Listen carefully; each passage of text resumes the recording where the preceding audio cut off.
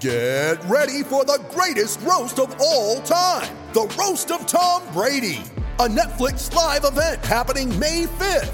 Hosted by Kevin Hart, the 7-time world champion gets his cleats held to the fire by famous friends and frenemies on an unforgettable night where everything is fair game.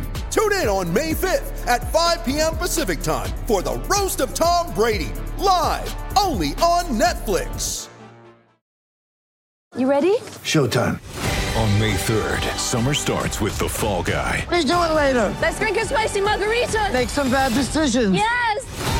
Audiences are falling in love with the most entertaining film of the year. Fall Guy. Fall Guy? Fall guy. That's what the poster said. See Ryan Gosling and Emily Blunt in the movie critics say exists to make you happy. Trying to make it out? Nope. Because I don't either. It's not what I'm into right now. What are you into? Talking. Yeah. The Fall Guy. Only in theaters May 3rd. Rated PG-13.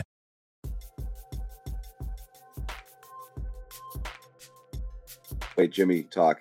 Went. Sorry. Oh, yeah. No, good. There nothing came out that first time. So here we are. We need audio issues to start. Yes. Josue Pavone will not be on the show tonight. Come on. No one will. One game suspension. No one will prematurely end the stream. I'm still waiting for someone to fess up to that from last time. Yeah, what happened there? I don't know. I blame Bobby. I do blame Bobby. Remember the one time he did do it? He was like, Yeah. what he happened? Texted us, like, OMFG. No, first he was like, did you guys do it's that? It's not a laughing matter. It's not funny. Okay? There's nothing funny tonight. So Get you serious. you wanted me mad last game? I'm mad this game. But I'm like calm mad. Shout out calm. I'm not I'm not going to throw chairs, but it's pretty pathetic here. I mean, it's that swing thing again. They played like ass most of the night. A lot of your ball, my ball, 2021 Celtics sort of stuff. Even when it was, even when they were making some shots. Hit your free throws. I'll say. Hit your freaking free throws. Yeah, it wasn't a great game. Hit your free They weren't throws. really connected. They didn't really start playing defense until kind of in that fourth quarter there. And then they really did. The lineup that I want to see, Jimmy, that's the lineup that I like. I want to see the foursome of Brogdon, Tatum, Smart, Brogdon, Tatum, Brown, and Rob. That's the four I want to see. And I don't care who the fifth guy is. I don't care who the fifth guy is. That's the four I said I wanted to see. I want to see them out there more. People on Twitter, there was a few people like, Brogdon isn't good at defense, and defense is the only thing that matters, and they can't be playing him right now. And it's like, and Brogdon didn't have a great offensive game, but just score some freaking points, guys, and you win the game. Why did they lose? Because they shut down. Fine. Everyone, you're going to point at the Jalen free throws. Those were disgusting. You can't. That's a micro reason why. That's the micro reason why they lost. For sure. You can't do that. And honestly, that's not the first time he has gone completely choke job at the line. You want to be a star? Hit your freaking free throws with the game on the line. That's tough. Yeah, that's you don't want to have that situation come up again in an even bigger game. So that sucked, but they just stopped playing. They just let's walk the ball up the court and Tatum will get it. And just barely made it across half court with at the 8-second mark. And here I am, top of the key, and I'm going to dribble it up. Here comes the double. I'm going to pass out of it. And what do you know? There's 9 seconds left on the clock now. There's just too much of that. I just don't get the slow down, walk up sort of stuff, getting out of your offense. Just you get 5 quick points. You go up there, step on their throat, end this friggin' game, go home, call it a night. You just had a nice comeback. Are you talking about the fourth quarter? In overtime. It was so frustrating watching them just kind of die there in OT. ISO. Here we go. It's the same thing. Slow walking up the court and just take forever to get into anything, and always a forced ISO contested shot. Just brutally bad. I mean, so again, and someone just put in the chat, there's 10 reasons. You could go backwards and stack like 15 different things that cost this team the game. You could pick any one of them. It's just brutal. It was brutal. You can. I don't know if they were just gassed, because that was a really good or great fourth quarter. Excellent comeback. The last 5 minutes there, yeah. It was a complete reversal of the game in Miami. I mean, a complete reversal. I don't know. I can't figure this team out to be. I mean, I know that they had different, and again, I know they had different more players tonight than they had in Miami. So I'm sure that had something to do with it.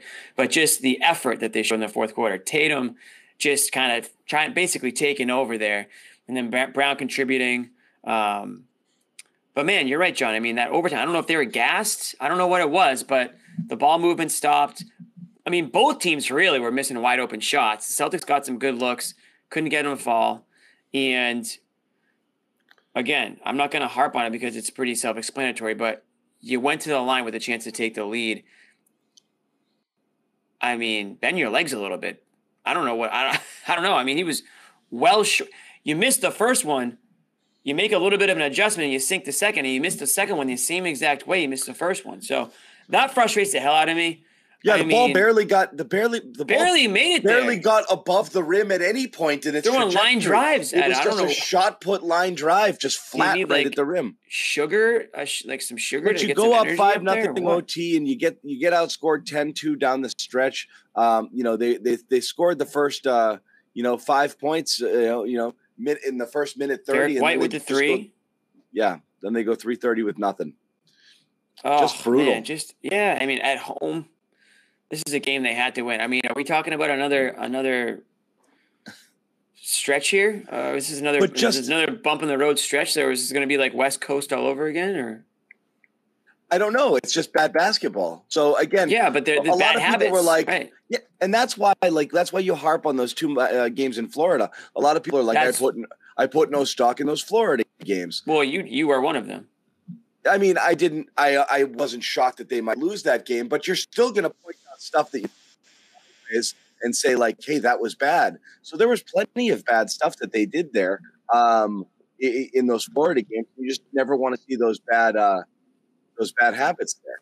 But I mean, just in terms of how they went, after scoring 150 in the possessions, Tatum, ISO misses a layup. Brogdon misses a three. Horford missed three. What else did they have? I think there was an offensive foul on Horford as well. Tatum with a loose ball foul. Tatum misses a contested three. Rob gets that rebound. Tatum follow. Just bad. Tatum, by the way, just stop pretended Jaylen Brown didn't exist in overtime.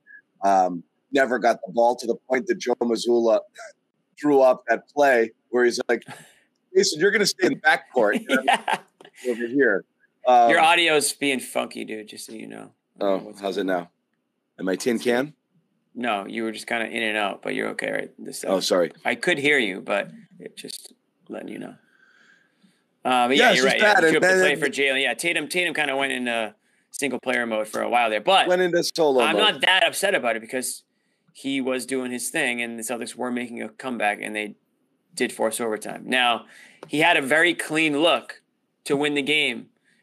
I was a little bit surprised that Tibbs didn't try to bring a double team his way, like reminiscent of Miami. He let Tatum go one-on-one, and Tatum got a clean look, honestly. And it just rimmed out. Rob had a little follow-up opportunity, and I think he got blocked or he got hacked, one or the other. But either way, I wasn't met with that look. But you're right, John. Once it went into overtime, it was almost like, let's just chuck shots up and hopefully we'll hit more than they hit. And that's just not a way to do it. The Knicks, they fought pretty damn hard too. I mean, you got to give Randall a shout out, man. I mean, he's Bobby again. Didn't you say Bobby might have to do an apology cam for Randall? And for Grant and for everything and for Cornette. Yeah. This is why I don't do apology cams. We need to bring up. Because I'll eventually be proven right. Yeah. G League Player of the Month hanging out in Maine, apparently. Yeah. Bring him up. Why not? They're playing Kevin Jelly. Talking about why Jaylen, a lot of people were like Jaylen was a ghost. He was invisible out there. He had more shots than Tatum for most of this game because every single time he touched the ball in the early part of the game, he shot it.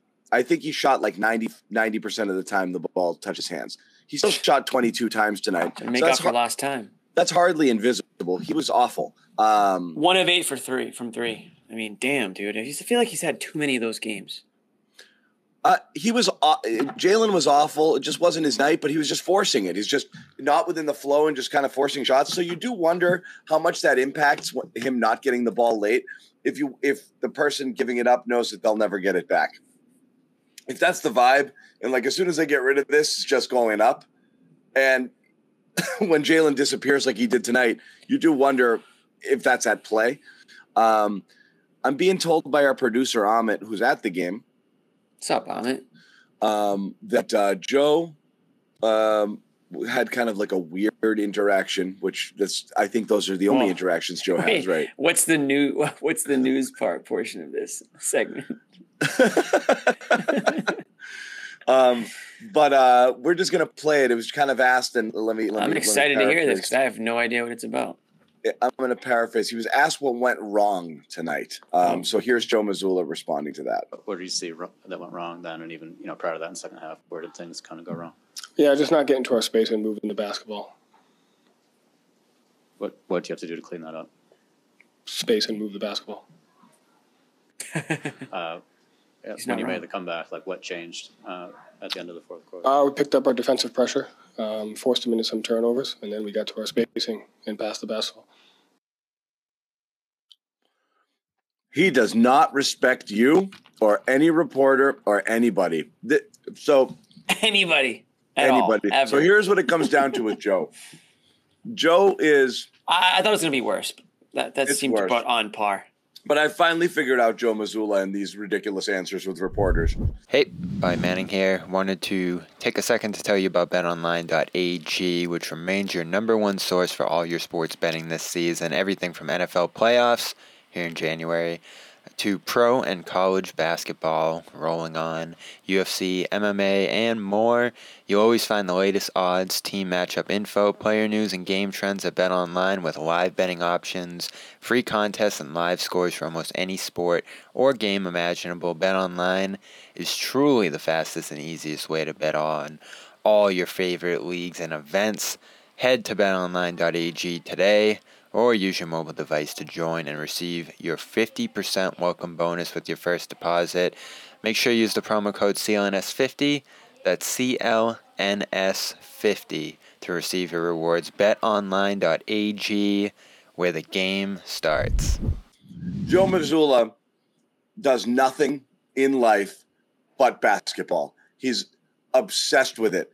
He prepares, studies, knows the game inside and out. He's smarter than you. He's smarter than us. He's smarter than everyone in that room times 1,000. Mm-hmm. And he does not suffer fools at all. And he thinks we're all fools. And he's not wrong. That's the thing is, though, Joe, that's always the case. The coaches always know way more than everybody in there. So you can't do that. Like, you can't be that way just because you have greater knowledge. Of course you have greater knowledge. Otherwise, the guys in the seats would be coaching and you'd be asking the questions. It's not a competition. I don't know why he gets so mad that anybody. How dare you ask me a question? He's so defensive that you don't have the right to ask me because you're dumber about basketball than I am. Everybody's dumber about basketball than you are. Every reporter is. There's no reporter. Well, easy. Don't speak for me. There is no reporter smarter than a coach when it comes to basketball. It doesn't exist. What about an intern No coach? Question would ever be answered in the history of time. No, I agree with you. I think Joe needs to not take the questions. Is he taking them personally? Yes. Dude, I know, but it's like he shouldn't, because these guys' jobs, reporters' jobs, is to get answers and then relay that information to the fans. So we're trying to get information. If you want it to be an accurate story, and if you want the facts to be out there, then give the information that's going to help them write the facts and write the story and explain what went wrong. We're asking you an open-ended question, allowing you to tell us where it went wrong out there. If you're going to give us 4 words, then you're leaving it up for the talking heads on the radio tomorrow or on TV on ESPN. You're leaving it up to the reporters to try to figure it out for themselves. So how is that a better avenue to take? By the way, I don't know. I don't know. I mean, honestly, like two things. He actually did call a couple timeouts tonight too, which was nice in situations that were. I thought Joe coached well tonight. I got no problem with what Joe did. I loved what they did down the stretch. The doubling the Knicks, putting a lot of ball pressure on them, trying to get them to rush their offense to get quicker shots so they could, because you're down 10, 12 points with 5 minutes to go. You had to get it going. You couldn't. No, I mean, that Pop is a great, example of just that basketball bully. Like, yeah, we get it, you friggin'. You're a genius. You know about dribbling basketballs. You're the smartest guy alive. It's just basketball. You're not actually smarter than everybody in that room, but you're smarter about basketball. Just leave it alone. Have some respect for people. That's a separate issue. I actually don't care when coaches stonewall media. It's really it's a media story. It's not a real story. But the coaching story, I know a lot of people are on Joe with the coaching. I thought he coached well tonight because I do think that really – I mean, that's him. That's him saying, we got to pressure, we got to double, we got to get the ball out of their hands quicker. They did a really good job there, and the Celtics did a good job not losing guys on the backside when they were coming there and putting ball pressure and trying to get the Knicks out of rhythm and out of their offense and try to rush their offense a little bit. And they did. They came back just like that. Boom, 10, 12 points. And the comeback was great, and then 5 points to OT. They should have stomped them, but I'm getting more reports from the field, so let me see. What do we got here? I mean – I need clarity on what this one's about, but Joe was talking about Jalen's misses. Hold on 1 second. And I mean, listen. As a somebody who used to be in the media room asking all those questions, I never took it personal when a guy didn't want to answer the question, but I never understood why, because I was like, dude, like, help me help you. I mean, you like this. I'm trying to write this article and accurately, explain what went wrong or what went right or whatever. It's like, I understand that you're competitive, and he's probably mad. I mean, I would be mad too. So it's tough for some of these coaches and players to answer these questions right after a game when they haven't really even come down off of it yet. And maybe there's something a little bit there. But yeah, you're right. I mean, to have consistently be this way, it's not going to end well.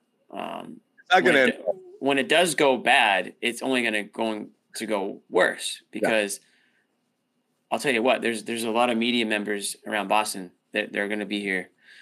They're going to continue to be here for a long time, and coaches come and go. And Jimmy Toscano's not going anywhere. Bobby Manning's not going anywhere. I ain't leaving.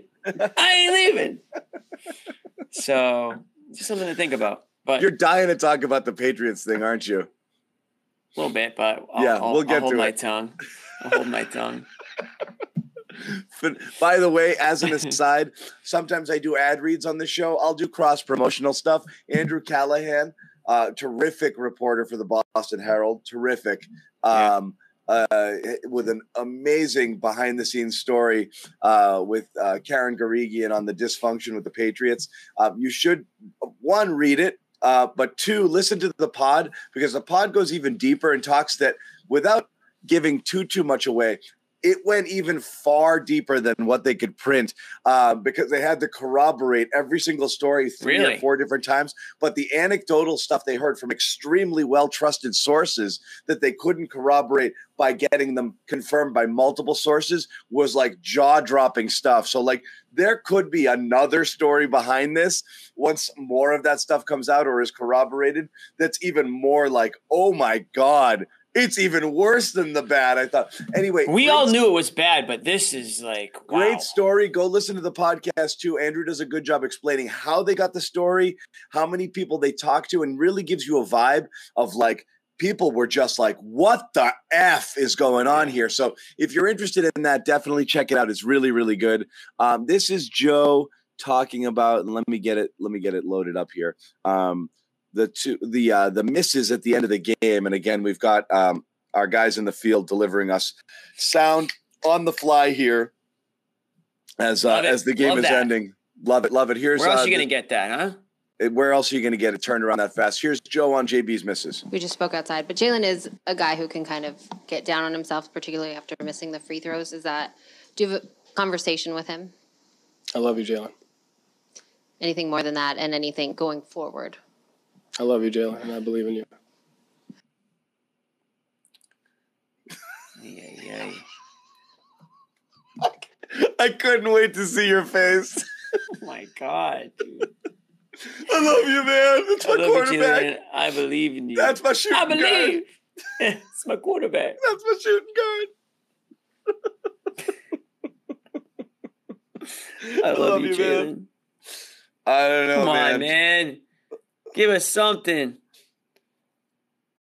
When you need mealtime inspiration, it's worth shopping Kroger, where you'll find over 30,000 mouth-watering choices that excite your inner foodie. And no matter what tasty choice you make, you'll enjoy our everyday low prices, plus extra ways to save, like digital coupons worth over $600 each week. You can also save up to $1 off per gallon at the pump with fuel points. More savings and more inspiring flavors make shopping Kroger worth it every time. Kroger, fresh for everyone. Fuel restrictions apply.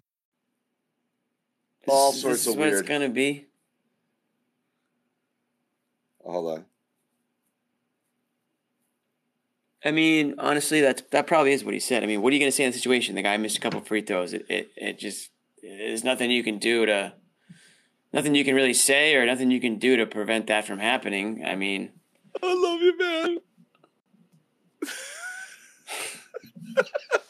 I love you, Jalen. I love you, Jalen. I believe in you. Stay golden, Jalen. Stay golden.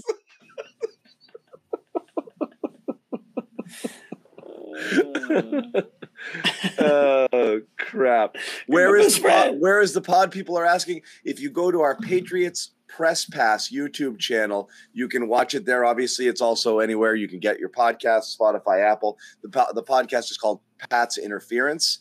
See what we did there? Pat's Interference. Like Pat. With Andrew Callahan. But it is available on our Patriots Press Pass YouTube channel where you can watch it and see he and Karen, who broke the story talking about it, for those of you who are asking. Yes, no Pat's talk, Marlon. I apologize. It was a promo. Yeah. Hey, that's fair. It was a big story today. It's big story. It's Pat's or pizza later in the show. We'll get there. But for now, you're right. We'll focus mainly on Celtics. I need more Joe. Someone's got to send me more Joe. Yeah, can we get another clip? Somebody ask another question. Send me more. Don't let that guy off the podium. Like the guy in the back who does the play it off music. Don't play him off the stage. Let him keep going. This stuff is gold. Oh man, I love you, Jalen. I love you, Jalen. Here's a stone. Can you play it one more time? All right, I'll play it one more time. We just spoke outside, but Jalen is a guy who can kind of get down on himself, particularly after missing the free throws. Do you have a conversation with him? I love you, Jalen. Anything more than that, and anything going forward? I love you, Jalen, and I believe in you.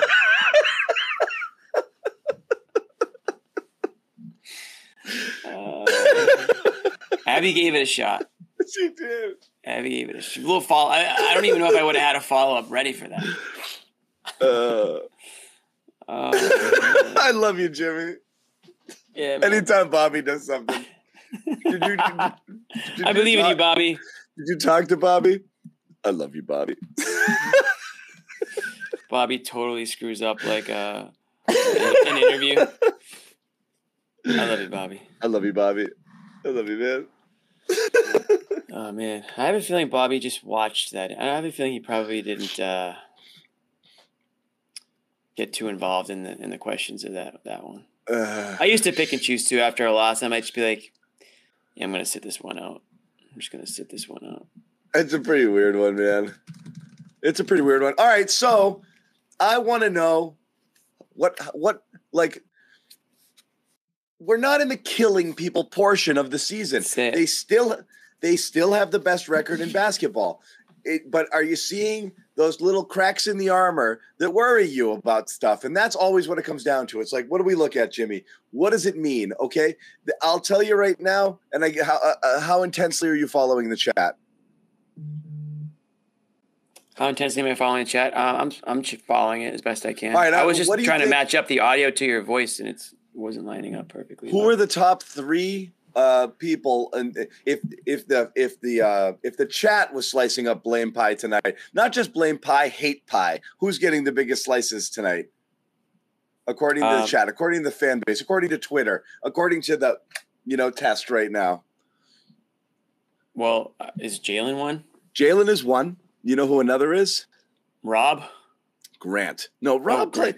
Rob's I heard not somebody right. saying Rob wasn't right over and over and over. Rob's not right physically. He can barely jump. I thought he played. I thought. But he still played great. Yeah, I know. That's why I would have been He's shocked. still good. Grant. Honestly, I didn't say Grant because I forgot about him. Yeah. I honestly forgot about him. I really did. So yeah, I guess that would make him 1 for sure. Did you say anything to Grant after the game? I forgot about you, Grant. I forgot you, Grant. I forgot about you, buddy. I don't believe in you. Totally forgot about you, man. Grant. We're going to talk a little Jalen. We're going to talk a little Grant. We're going to welcome Bobby Manning into the program in a little bit. We're going to do all of these things because we have a little ways to go. But first, we're going to tell you about Athletic Greens, baby.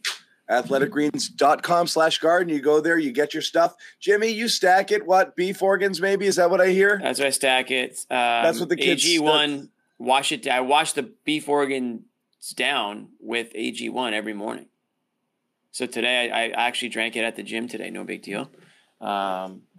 Vitamins, minerals, probiotics, prebiotics, biotics, adaptogens. People look that up. They don't even know what that means. But I'll tell you what, the good thing about Athletic Greens is it's your one-stop shop. You don't have to go vitamin shopping. Yep. Okay. And you might say, oh, it costs this much and I can only spend this much. Well, honestly, how much is your health worth? Is it worth enough to spend a couple extra bucks and not have to worry about whether or not you're getting the right vitamins and nutrients every day? Because I think you're worth that. How about that? So for me, it's an easy decision. I know might not be super easy for everybody else, but you can use our athleticgreens.com/garden. You get the 1-year supply. You don't have to subscribe to this. You can do a one-time purchase, test it out, see how you like it, see how your body adapts to it and some of the changes that you'll find. I'm also stacking it, John, with an ice cold shower every morning. I'll let everybody know that little trick. That's a good point, by the way. You're not committing to like a lifetime supply. You get it, you test it for a month or so, you see how you feel. Ultimately, it comes down to what's going to be about $3 a day, which again, if you're trying to piece this together with a bunch of different supplements, shakes, powders, and blah, blah, blah, you're going to be way, way over that money-wise. So as Jimmy said, go check it out, AG1. If you do just that first initial offer and you do it by going to athleticgreens.com/garden, you get that gift on the screen, the 1-year supply, vitamin D and the travel packs, and you get a phenomenal T-shirt because that's how we do it here on the Garden Report. It's budget season still. If you can budget, let's say you put $100 a month towards your health, okay? See if AG1 fits into that and see how it feels. And if you like it, which I think you will, it'll be something that you'll want to incorporate. And you know what it is? It's also a good habit. Create some healthy habits, get yourself into a good routine. You'll start feeling a little better about yourself, and then that might lead to the next thing. All of a sudden, you'll be taking ice cold showers, just like I am. You'll be feeling energized in the morning. You'll hit the gym. You'll have all this free time to do other things in the evening if you can get up a little bit earlier, and take it from there. It all starts with one step. So make AG1 your first step. I love you. I love you, AG1. I love you, AG1. I love you. I believe in you, AG1. That's all I got to say. That's all I got to say to you, AG1. That's all I said. That's all I said. And you get a free Garden Report T-shirt. Yeah, we do. Phenomenal. That's all we did to tell you. Anyway. I love you, AG1. But please support our sponsors. Honestly, you guys have been phenomenal. No joke. It's why they're still with us. For real. It's why they're with us. We appreciate it like crazy. Those of you who did, thank you. And those of you who haven't tried it, check it out. As Jimmy said, it might be right for you. Could never hurt. Give it a little test. See what you get. A lot of smart people take it. Smarter people than us. That is true. And that's another reason why I take it, because I want to be smart by association. So you tell me, a lot of people, Bobby said it in our chat. I've been saying it recently. I think he's about 50% physicality, maybe 50% condition right now. You're not seeing the full Rob. He's not at all the guy he was last year. He's still incredibly effective just simply by being wily, still being able to get off the ground quick, having instincts, being a good passer, being alert, being aware. He does a lot of good things out there, and he's still kind of is off. I mean, he's not getting off the ground. He's not. I mean, even on his alleys, he's grabbing them and laying them in. He had one time where he could have gone up for what should have been a ridiculous slam. He got out jumped by that other dude, Sims a ton, but that's not nothing to be ashamed normal of. Behavior. No, that guy has, I think he was like the third highest leap in the Combine's history. Didn't he block Rob? Was that him? Jericho Sims has a 45-inch vertical, and he's 6'10", and he's one of the best leapers in the world. So I mean, that's not a shame. But I mean, you can see Rob doesn't have that get up right now at all, and he was still pretty effective. But he's not even close right now. So you do wonder is how much of this is still conditioning, where he's trying to get his way back, and how much of it is that knee's not even close to 100% and may never be there again. I don't know, because I think even a couple of weeks ago, you could see a little bit more jump and spryness to his game. It looks like he's either conserving energy like crazy because, like put it this way, Jimmy, if you know you're going out and running 3 miles, you can kind of go at a good pace and be like, I'm running only 3 miles. But if you got to gear up for 5 miles, 8 miles, a half marathon, you're going to start slow and you're going to stay slow because the goal is to survive it. I wonder now that he knows he's starting and he's playing 30 minutes that he is pacing himself. That would be one possibility. The other is something's not right. I don't know. I don't have a damn clue because some nights he does look very active out there and he's jumping around and he's deflecting balls. He's got opponents out of position. He's drawing fouls. He's throwing down alley-oops. I mean, we saw it against the Heat. And I did say it last year. This commenter is right, but he wasn't right last year, and then he got right. So I'm hoping that's the same thing. And then he got hurt. Yeah, right. So I don't know where he's at either. I think the one thing we all know about Rob is that he takes his time. I mean, he is the Time Lord. So I don't know if he's just going at his own pace, easing back into things and not trying to overdo it. He's probably being told all those things too. And sure, it is the regular season. You obviously want him to be healthy and spry for the playoff run. But John, I mean, I'm just as clueless as you are as anybody else is on what that knee looks like underneath there, I don't know what we're working with. I don't know ground beef. I don't know what's going on. I mean, I don't know if he's feeling knee pain. I'm not in the locker room, so I don't know. Is he icing that thing after every game? Is he sitting in, got the leg in the bucket, or he's got the ice packs on it?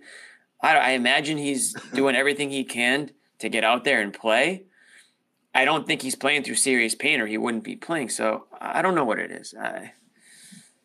But it is disheartening a bit because it's like what he's capable of, like the Rob Stonk year, when he was just like jumping through the roof and he was taking, guys were like, people watching were like, who the hell is this guy? Like we heard things about it. We didn't know he was capable of this. It feels like he's not on the same page as Tatum as they typically are, and I know they haven't really played a ton together. But Tatum said over and over how much he loves playing with this guy, and I'm just hoping pass him the freaking ball every once in a while. Well, that's the other thing is like they don't go through him at all, He's not part of the offense. He's just not. His job is to just extend plays basically off misses.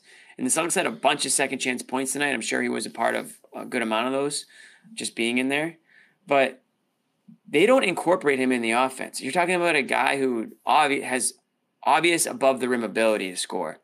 And, he can cover ground quickly, but they just don't use him. And I don't know if that's just because it's all about, the 3-point shot now with this team. And it's all about maximizing those. I mean, you're more likely to see Grant Williams take 12 3-pointers than you are to see Rob Williams take 8 field goals. It sucks, but that's just the way the NBA is, I guess, right now. So they're almost not utilizing him to his capabilities. Yeah. You are not, and it is disappointing, but also, again, I just don't think he's entirely right.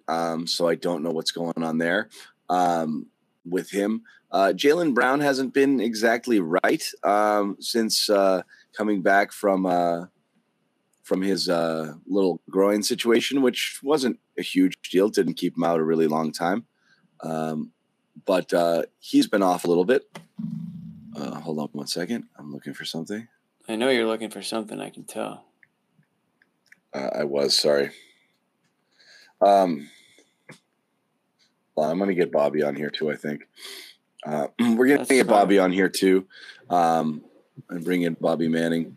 What's up, Bobby? Is he here? Oh, hell yeah. What's up, Bobby? Oh, headband Bobby. I like it. Bobby Beige. Bobby Brown. Yeah, that is my color. What's Gucci? Not a ton of dead locker room. Did you get scolded by Joe too, or was that just everybody else? Not scolded, but did you get the cold shoulder? No, I like Joe's game tonight. I did. It was actually my favorite part. We liked the last 5 minutes of Joe's game tonight. So what do you guys have a problem with otherwise? Nothing. I don't know that there was that much going on in terms of how he coached until they started trapping and forcing the Knicks kind of hurrying up their offense in those last 5-6 minutes when they stormed back. I don't know what he did prior to that. I think most of the Oh, John, did Joe just John just out? John, you just spazzed. Yes. Am I back? Yep, you're back. How much is on the players? How much is Joe not calling plays? But I mean, he had a ton of ugly ISO stuff. Not a lot of connectivity. Spacing. We didn't have spacing. But I don't know what Joe did to affect the game in the early part. You didn't like his rotations early, Bobby. But that's just how the bench is playing. So I'm going to point toward the players on this night. But the bench was pretty bad. Yeah. Bad reads. Bench struggled against the Knicks' energy. Looked less athletic, less dynamic. Got run up and down the floor. So I think that there's not much Joe could have done there. But late, going to double big. I love the defense. 7 straight stops, including a couple of turnovers mixed in there. So I think over 9 possessions, they got 9 stops in a row. They turned that into offense pretty well. They took advantage of a good prevent Knicks defense. It's just sinks to lose on free throws the way they did. And we've seen this from Jalen before. Obviously, it's not all on him. We'll go back and pick apart different pieces of the game that cost them. But I thought they were in a really good position there to go ahead, get one more stop, steal this game in overtime with a great comeback win against what's a pretty gritty team, a really hard team to stop defensively too, with that 2-man game they were playing. But they're in a lull. You can tell. What I liked about Joe's game is he was really energized along the sideline, getting into guys, calling out Grant for that travel, just digging into them in the huddles. I'm sure you guys saw him mic'd up, kind of talking about the defense, connecting and different things on that end of the floor. I thought he made about as good of an effort as he could to wake this team up because they were pretty dead, lethargic, and complacent for a lot of this game. Too much ISO, too much slow play, and then the slow play ended up killing them again. The slow play kills you in OT, Bobby. Right. I went on a massive rant. It's just you walk it up with Tatum, 8 seconds go off the clock. He dribbles, the double team comes, he passes it. You got 10 seconds on the clock. He gets it back with 6 or 7, and you force a shot. It's a mad scramble after that. When you slow walk it up the court, it takes you forever to get into stuff. Keep the pace going. Another person who's been a massive target tonight. Obviously, Jaylen Brown had a rough night, and then was.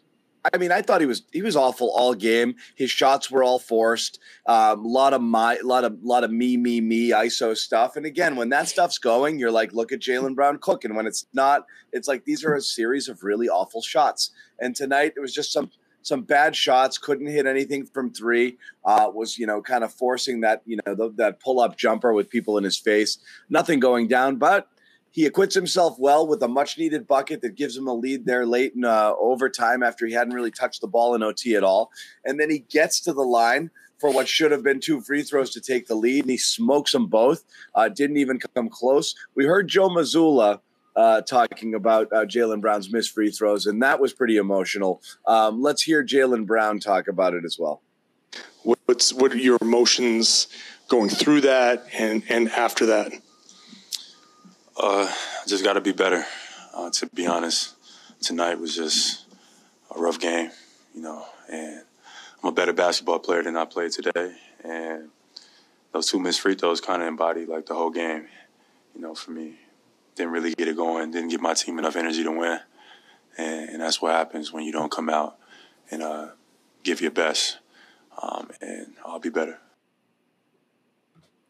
Fair. Self-accountability, John. Love the accountability. Good answer. He wasn't great tonight. Has to be better. But what's happening here with the Tatum and Brown stuff? Are we seeing a bit of a kind of a return to who's missing right now? The old operating dynamic of Bobby's saying it's because Marcus isn't in the game. Yeah, I don't disagree. I mean, I don't disagree. I think the Marcus stuff is always underrated until he's gone. You know, you really. Yeah, it's a good point. I mean, who's running the offense? They don't have a true point guard, really. Yeah, and one of the things Joe talked about with me post-game is the decision-making around the rim. And a lot of the times that is Jalen there. Is he putting the ball up? Is he making the right reads out of that spot, especially when they get him going downhill? Tatum's turnovers. Joe pointed toward turnovers as a significant reason they lost. He liked the defense. He did not like the offense. And, in fact, we've always heard Joe talk up these efforts. He said that they didn't play good tonight. And a lot of that came down to turnovers, bad reads around the rim. He's starting to see that slip in recent weeks. And this is why the Magic and Heat game concerned me, John. Even though guys were out, I didn't like the style they played with. I didn't like the way Brown and Tatum played in those games. Right. And I think they are slipping back into some of the easy ways to play for them, going head on and trying to do so much by themselves instead of continuing to press these multiple layers of offense. How much did Horford and Rob play a role in facilitating offense? And I thought they just did nothing in terms of having the ball in their hands and being able to create for other guys, getting Brown and Tatum off the ball. No, I mean, they didn't trust those guys at all. They never do. It's just, it doesn't, again, it's so weird. You get into these habits of like, you know, I don't know what it is. I've always said, I don't think either of these guys is about stats per se. I just think both of these guys, when things are tough, they always think that, well, it's on me. I'm a leader. I'm a scorer. I got to do it. And then they just try to do it by themselves. And then just what's natural to them. And it's what's natural. And that's the thing that it's really hard to not go back to it because that's their basketball identity. Jaylen Brown's basketball identity is I'm really, really, really good at scoring. I can get by people. I can get to the rim. I can play through contact. I can rise up and shoot over them. So I just got to get the ball and just do that. But you can't do that without just being all about you. And Jason Tatum is watch me dribble and pull up and sidestep and get to the lane and blah, blah, blah. But it's about him. There's not a lot about their games that they do off the ball. You know, neither one of these guys is Steph Curry running around 40 screens trying to get open to catch and shoot. It's just not what they do. But we've seen clear evidence that they work better and the entire offense works better when they're moving the ball and moving without the basketball. They just fall out of it. And I don't know how they can go games and stretches of games this way without, and again, this is where it comes to Joe. Like, hey guys, let's do the other thing. You know, let's do that. I don't know how much of that falls on Mazzulla or not, or how much is just beyond his control. And it's just, well, there they did it again. And you've heard him say, like, get into multiple. You're out. We lost you. Yeah, we lost you. You're okay. It's just blinking out here. Joe's saying, like, get into multiple actions. Don't just do one thing. You know, you just don't see them do it enough. I thought for the first time tonight, Joe, like really all season, Joe was kind of down on what they're doing right now. They've stressed things throughout the year, habits, and they're almost seemingly slipping on them just because guys are missing, or they went on that 9-game win streak and they're just sort of resting on their laurels. Like they know what they need to do, and it's the inconsistency is what's maddening right now. We talked about on Spaces last night the stats, John, since November. They're not a good offense. And this is a significant sample size we're looking at. Now you're talking about nearly 2 months. Yeah. More of the season has been a stretch. Most of the season they've spent as a bottom 10 offense, and then they spent 5 weeks as a historically good offense. But actually the sample size of really bad offensive play is much larger. Yeah, and they're looking for threes to bail them out. They ride to that hot start off hot shooting. They go up to 15, and then they blow it immediately by just running bad offense and slipping up defensively too. I wasn't as high on the defense tonight for the first 3 quarters as Joe was. I thought they really got cut up by Randall and Brunson in that 2-man game. Bad rebounding at certain points in the second half too cost them. And then they go with that double big lineup late, which looks great right now. So that's sort of the only positive you take out of this one. But I don't even know what to say about this offense right now. We talked about the regressing threes, that impact. We've talked about how important Smart is out there. And when he leaves, it was great to get involved in that playmaking role against Miami. Brown returns, and he's just not able to supplement the playmaking that they lost with Smart being out. And then Tatum, the turnovers creeping up over the last couple of weeks here is a killer because I thought he was so good at controlling the ball early in the year, at least in his off-ball role. So you worry about him in the playoffs having more ball time. He's got the record for turnovers in a postseason. Like, is he ready for more ball time in the playoffs? That's another Marcus Smart offshoot, though. Yeah. But, he could be missing in the playoffs. The less Marcus Smart, the more you run the offense through Tatum and sometimes Brown, the more those guys are forced to make plays because they are trying to initiate the offense and they try to get things going to the basket. The more they get jammed up with a bunch of bodies around them, and the more they force weird passes to places that they can't really go. And so that's, I think, why you're seeing that uptick in turnovers. Tatum's just being kind of put back into that playmaker role. And Bobby, we talked about this last year, just not loving him as like the point forward in the offense running through Tatum, at least in the early part of the year. How about him in crunch time? Oh my, just leaning jump shots. Again, we've talked about this too. Settling. When they have 22-ish seconds on the clock for the last shot of regulation, they drain it all.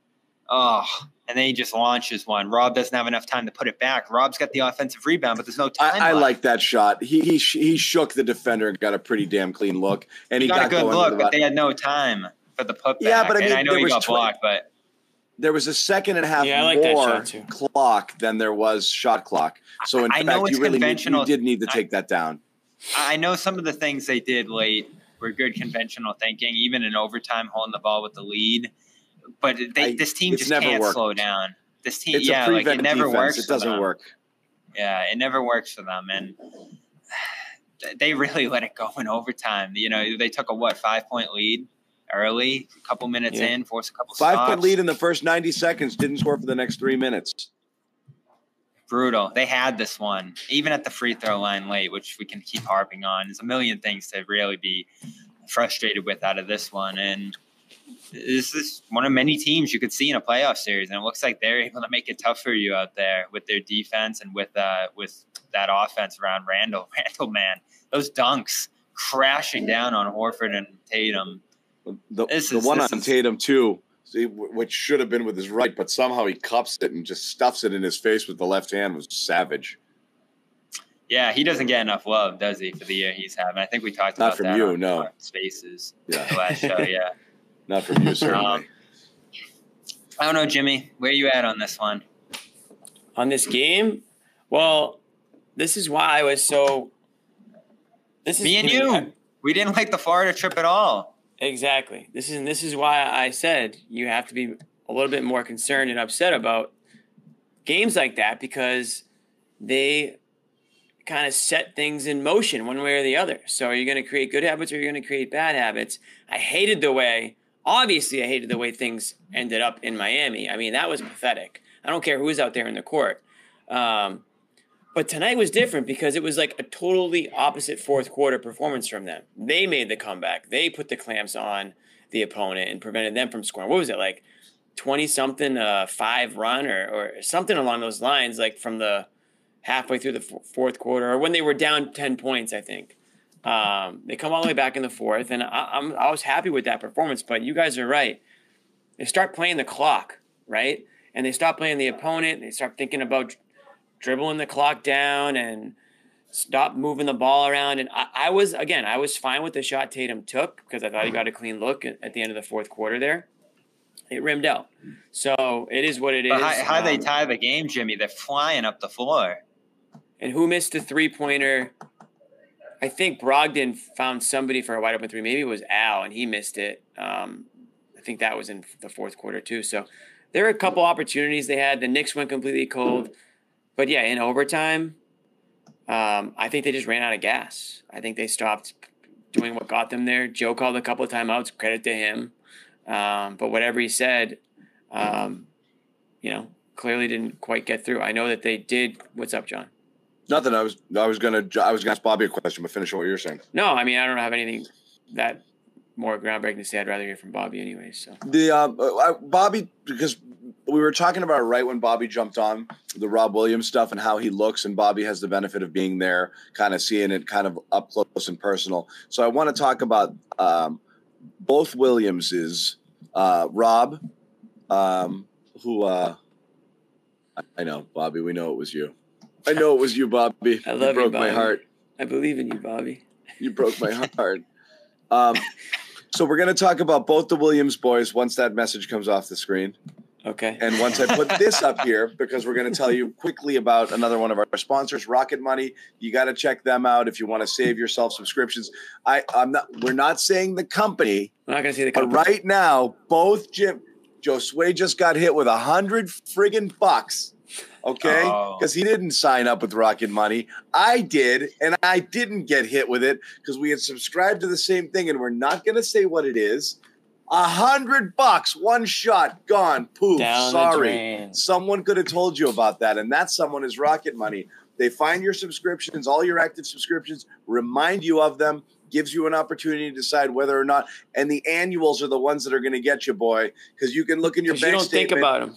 And see, and you don't think about it, and then friggin', oops, I signed up for Masterclass, $250, bang, right in the face, what? And that just gets you. I'm not saying that can happen. Yeah. So check this out. That's the killer. You know who got me? You know who got me? BSJ got me. Oh, they did. They got me. Which I got to support BSJ, so I'm okay with it. But yeah, they're paying some money. If I wasn't, Jimmy, come on, if it was like. No, I'm cool with it. I wasn't going to make a deal. If it was like athletic, though, I'd have been pissed. Yeah. So go to rocketmoney.com/garden. You save hundreds canceling unnecessary subscriptions.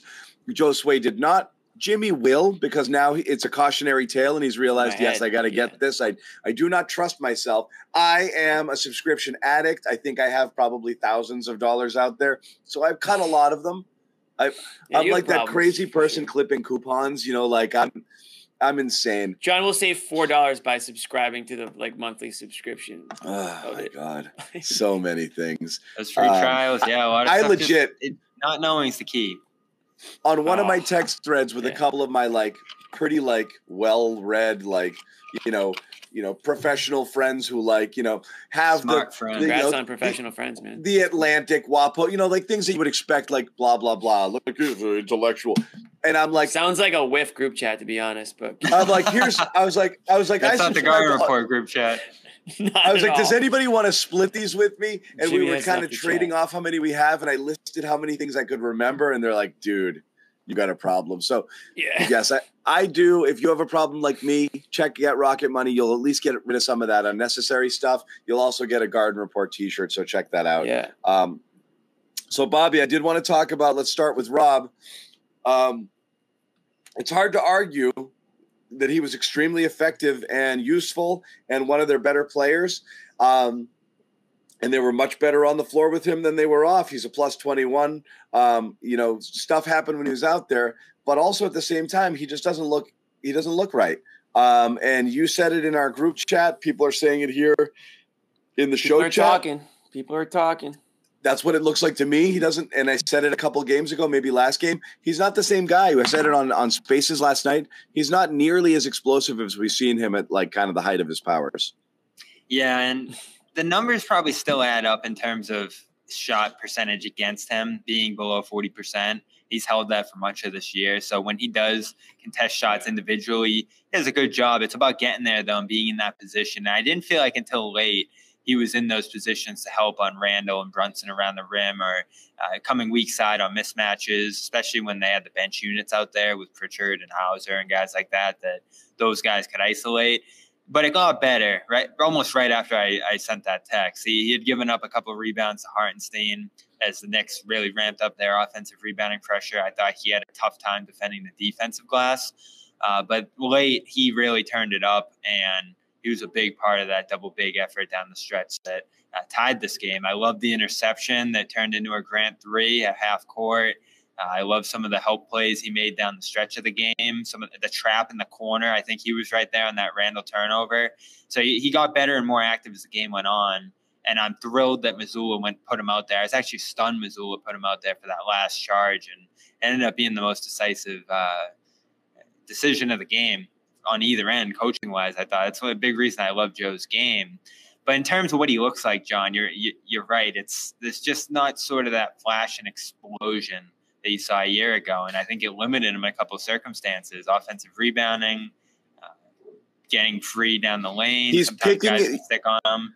He's either picking his spots because he's conserving himself for the 30 minutes that he knows he's going to play now that he's back in the starting lineup, or physically he's not right. Yeah. And he'll say he feels good, but we talked about it on Spaces too. He'll have good days and bad days. And physically, I thought he really gutted through one of his less athletic days and still had a good game, which is like, again, you said it, John. He's one of the bigger positives out of this one. Bobby. You outscored the Knicks by 21 out there.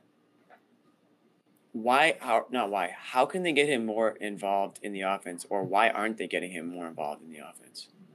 It goes back to what we've talked about with Brown and Tatum. I think when they have the ball, they don't put him in positions to touch the ball unless it's a lob. Brown's obviously missing a ton of reads out there. We kind of know that he's not the best playmaker this season. And then Tatum, I feel like more often than not, is utilizing him to set up mismatches and just attack those. So it goes back to some of the stagnancy of the offense, whether it's Brown going to shoot rather than going to pass, or Tatum lining up mismatches, which I think is what's caused him to be more stagnant in recent weeks. You just see him going at these small guards again and again, trying to line these up. How many times did the Celtics commit offensive fouls too, trying to line up mismatches? Horford had a big one in crunch time as they try to go at Randall after he picked up the 5th foul there. So these guys they're not focusing enough on movement and activity right now. This is Brown and Tatum. No doubt. All you have to do is put the ball in Rob's hands in the high post, and he's just going to make something happen. You don't really have to do anything too complicated. And that goes back to what Joe said post-game. If they're getting bored with anything right now, it's making simple plays that they need to do in order to be functional on offense. And how simple is throwing the ball to Rob in the high post? It's as simple as it gets. They really don't have to run anything profound in those spots. And we know how they're going to run their offense. It's player-led. Joe's not super involved. And these guys they know what they need to do. I'll say this. Can Rob once, when he is given the ball at the top of the key, at least get into triple threat position a single time? Just one time. Like when he does catch the ball at the top of the key, he's literally got his back to the basket and he's just like, who do I give it back to? You know, it's it's such an obvious rental. His mind is not in attack mode. Just once. Just square up, man. Make people think you might take a free throw jumper. Imagine if you took a jump shot, Twitter would explode. Celtics Twitter would explode. You at least you can probably count on one hand how many he's taken this year. But he doesn't even square ever to the basket with the idea of what if you got some big, stakey, goofy big on you? You think he can't take one dribble down the lane and get up and over that guy? He does it around the basket sometimes. He can do it around the basket. I'm so perplexed. Like, catch it, turn, square, and at least make them think you might actually be thinking of attacking the basket in some way. But even when he does come and catch it, he's back. He's not even looking. It's hot potato. He gets rid of it immediately. It really is. I don't think he's helping himself. I think they're like, I could give it to him, but what's he going to do? You know, he really does have to look. All he's doing is giving it back to the perimeter when he's getting it at the top of the key. He's not standing around looking to do something, looking for cutters.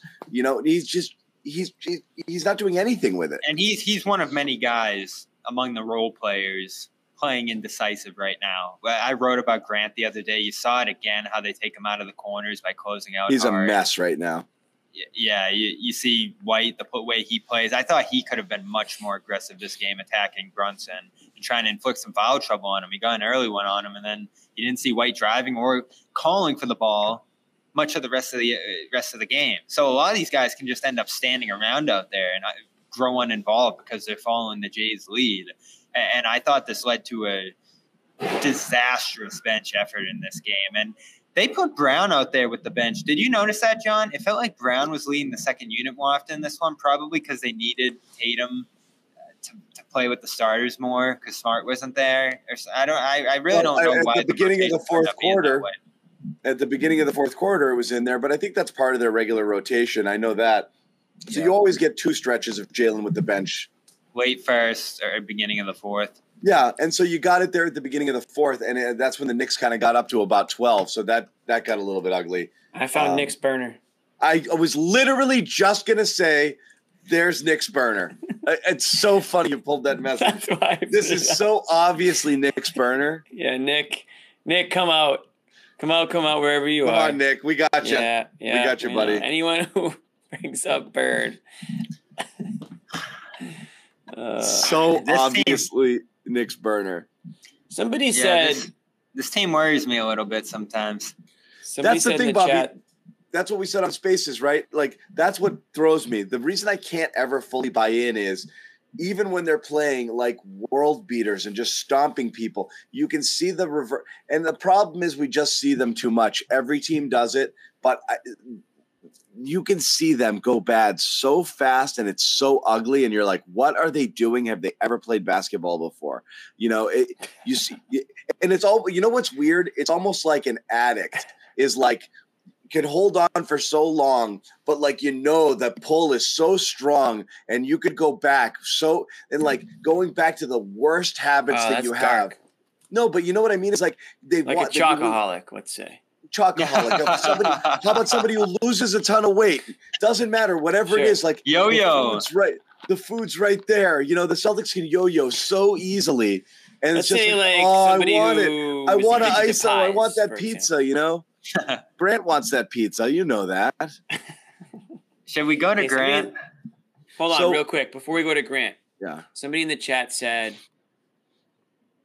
something along the lines of Robert Williams needs to be more like Bam Adebayo. Is that possible? Like, can we ever see Rob Williams put up 30 and 15? Not at this point. Oh, Bam's polished. I think the ship sailed. No, but there was a time where I think we thought that Rob's offensive game would evolve to some extent. Now, obviously not to Bam's level. Bam's been pretty polished early. Rob is clearly just not gonna do this basketball thing. He hasn't really improved at all on offense. This might not be Rob might not be long for this game. Yeah. I mean, you can argue he's gone backward this year. He just leans in the offensive rebounding. I think he's gone way backwards this year. I think he was better. I think at this point, I think he was better the second half of 2 years ago than he is right now. Honestly, the only reason he's not getting as much criticism is because people just don't know if he's hurt or not. But at some point, it's like, all right, what are they gonna? What can they get from this guy on offense? He keeps plays alive. He gets them, second chance point opportunities, but like they're not even looking for him. They're not even like wanting him to shoot. Like, when you're like playing a game and the big man gets a couple shots, and you kind of like, there you go. Like, I feel like they don't even want to see him take a field goal. Well, this goes back to the conversation we're having about Brown and Tatum right now. Part of their job is to get these guys going. And we talked about this a year ago when we were doubting this team's viability. Do they make teammates better? Didn't Goodman get a comment about that at some point, John? Probably sometime last season. Yeah. And everyone loses their minds when he says stuff like that. And it's like the most obviously true thing that like no Celtics fan wants to accept. Like, of course, certainly Jaylen Brown does not make teammates better. And again, this is my entire beef with him. I don't care that that's the case. I just care that people say otherwise. He doesn't. He just doesn't. He's not a playmaker. He's got tunnel vision. He's just a great, great scorer. But it's very obvious that that's the case there. But when Tatum starts going in that direction too, Bobby, and he gets into that kind of ISO mode, you're right. It goes in that direction. Yeah. One positive you can say though is that they're playing at a high level defensively right now when they turn it up and when they have double big out there. I mean, the Knicks shut off when they went to that lineup. So I want to see more of that. I want to see them continue to build their rotations around that group. And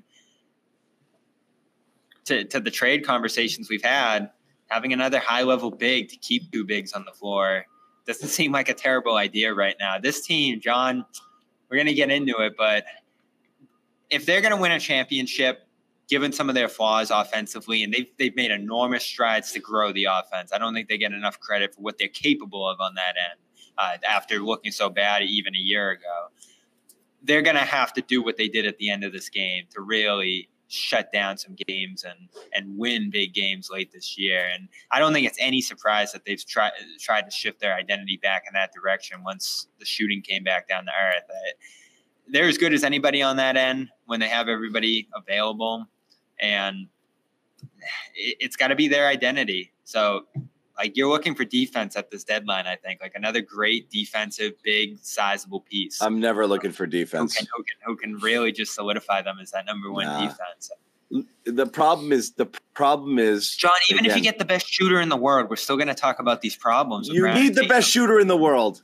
You have you get the best shooter in the world. A lot of your problems are, oh God. Well, Hauser right now. You keep telling me Grant is the best shooter in the world. It's too late. It's too late for this, Bobby. And Grant, like these guys, you have the shooters. Brogdon, like you have 3 of the best shooters. You call him Grant but you got to set them up. Shooter in the game. We'll do, Christian. So that's the problem is you do have guys who can knock down some shots, and you've got to set them up. So now we got to start talking about whose problem it is that we're not setting them up. They're on the screen. Doesn't everybody always say surround these guys with shooters and it'll be fine? Well, you're right, Bobby. Statistically, you have between Horford, Brogdon, Hauser, and even who did we just leave out? Grant. And Grant. You have 4 guys shooting over 40% from 3-point line.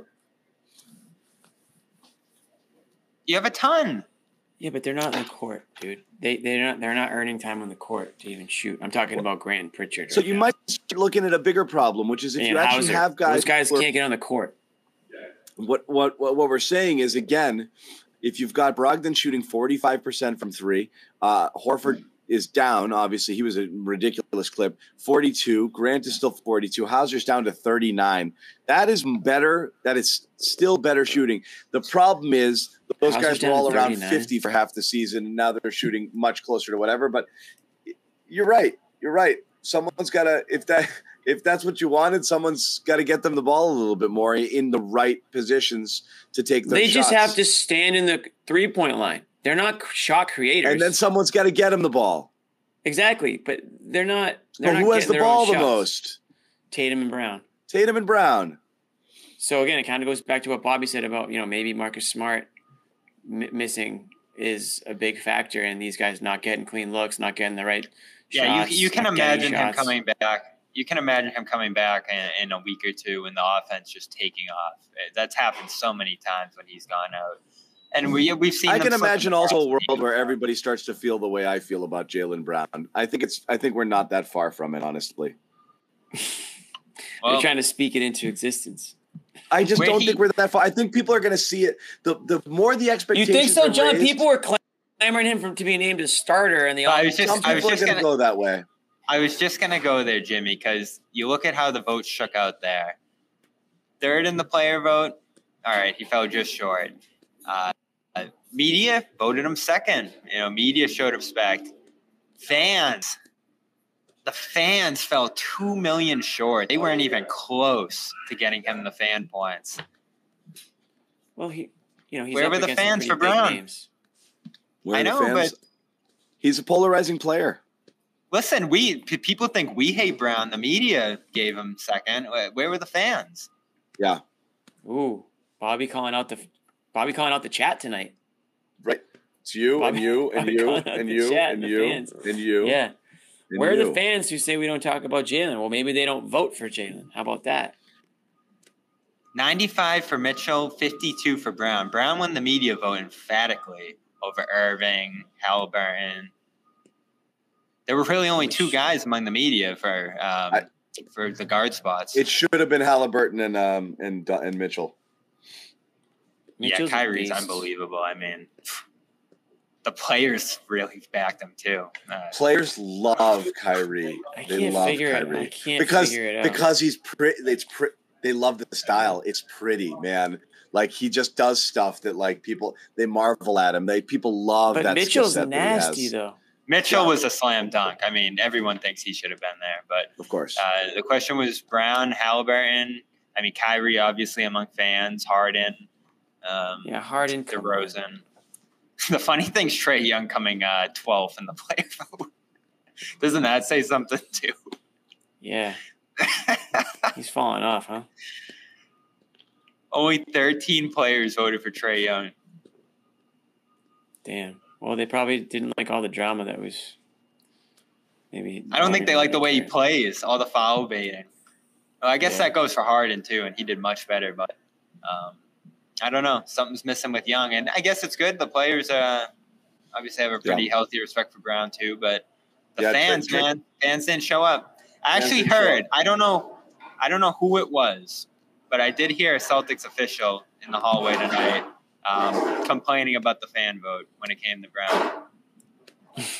Well, there it is. Boo friggin' who. Going back the to what Celtics marketing team needs to. Yeah. Going back to what we were talking about, the shooters. It is interesting though, Bobby, because we're trying to figure out if it's real or not. And a lot of the, you look at because you look at the percentages and they look good, but you do have to factor in that it was unsustainably high for so long and it's come back down to earth. If those numbers all settle in at the end of the year at like 36, 37% for those guys, which means they keep dropping and dropping and dropping to regress to the mean, then they really are the same team that they've always been, which is, okay, right? Teams want White to shoot. Doesn't matter if he's actually shooting at an okay clip recently. But I don't know. I mean, you still do you have faith that if they just keep doing it and keep playing for the three and keep shooting 45 threes a game and have guys like Hauser and those guys launching them, that they'll be fine? I think they have enough in terms of personnel for sure. Yeah. And you think Brown and Tatum are probably going to improve at some point too. I mean, their shooting this year is really strange, and that's probably something I'm going to follow up on at practice tomorrow. Well, I mean, this is a year and a half of Jason Tatum shooting exactly like this from three, to tell you the truth. So, and it's the third straight year that his percentage has gone down. So, and Brown's had the slippage too since early in his career when he was great from three. Brown peaked that year, then he shot 40%, and then the last 2 years he's dropped again. So Brown has also gone down 3 straight years. So, I mean, yeah, but it's, you dropped from 39, he dropped 4 points. So again, you have to look at the 39%, the 40% season as being the outlier. He's a career 36%, somewhere around that range. He's shooting 33 this year. Shot looks flat, flatter than ever. And it's hurting him on his free throws and his 3-pointers. Yeah, but it's working on his mid-range when he's. What's funny is you almost wonder whether I don't know. I'm not going to pretend I'm getting into the mechanics of shooting. Is Jimmy frozen like that, or he's just been sideways for this long? He's frozen in real life. I was just looking at Twitter. I was reading a quote from Jason Tatum. He's been like that the whole. He froze. Bobby, I wonder this. Does it make sense that give him a load management night? Jaylen Brown's best shot is that mid-range where he gets way up and he basically does line drive it at the rim. That when he's shooting free throws and when he's shooting 3-pointers, where obviously free throws he's not leaving the ground, and 3-pointers he's not jumping nearly as high as he is on those mid-range, that the flatness of that shot that he's drilling from mid-range is what's killing him from those two spots. It's a fair point. Yeah, that's another good question to ask tomorrow if we just mechanically speaking, because it looks flatter than ever, and I wonder how much of that is just because that's how he's releasing it on those. Yeah, because he shouldn't be contested jumpers. For Tatum, you're looking at the hand, obviously, that he's hurt with, and then you look at the pressure that he probably draws on those shots. He probably gets more pressure than ever before. Early in his career, he was getting all those wide open catch and shoot threes. For Brown, yeah, you do have to look at something technical, I think, there. And I could see that mid-ranger coming into play, how much he's worked on that and leaned into that shot. And the other concern I have there, John, is he's shooting so good from that spot, he can only regress from mid-range. So, there's another point that he could come back to earth from that would further regress his game offensively overall. So, only Durant was shooting better from mid-range, right, to start this year. And I don't think he's Durant for mid-range. Maybe he's reached that level and he's just going to keep rolling there. But you can project a lot of this stuff coming back to her. And I don't think they're as bad as shooters as they've been. Like, they are bottom 5, 10 in three-point shooting since that November mark. The reality is this, and the numbers tell the story. Jason Tatum is a horrible pull-up shooter, but it's one of his favorite things to do. So it's just something that he's got to stop doing. Just numbers. He's one of the worst pull-up shooters in the NBA. It's really not a good shot for him, but it's his favorite shot to take. And that's that, last year before the first half of JT, you'd see a lot of that. He was taking it and he just wasn't making it. But that's his favorite thing to do. And it's to set guys up and to hit that and to shoot that pull up. It's not his thing. It's not his bag. It's not. It's not my bag, baby. They're 23rd in 3-point shooting since November. The Lakers are a little bit better over that stretch.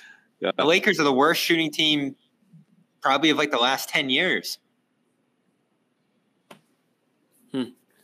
Pretty bad. Well, historically, the first month or so, they were the worst shooting team ever. Yeah, they were miles. They were like 23% from three for the first 5-6 weeks of the season or something. It was unbelievable. So there's some trends emerging. LeBron's an all-star starter. Speaking of trends, LeBron's a freaking. I mean, my God, he's in his 20th season and he's ahead of his career averages in everything. That's just not human. He's not a human. He's like Brady. The other night was he's ridiculous, man. Speaking of regressing, Grant Williams, I'm not even giving him $10 million anymore, Bobby. Okay.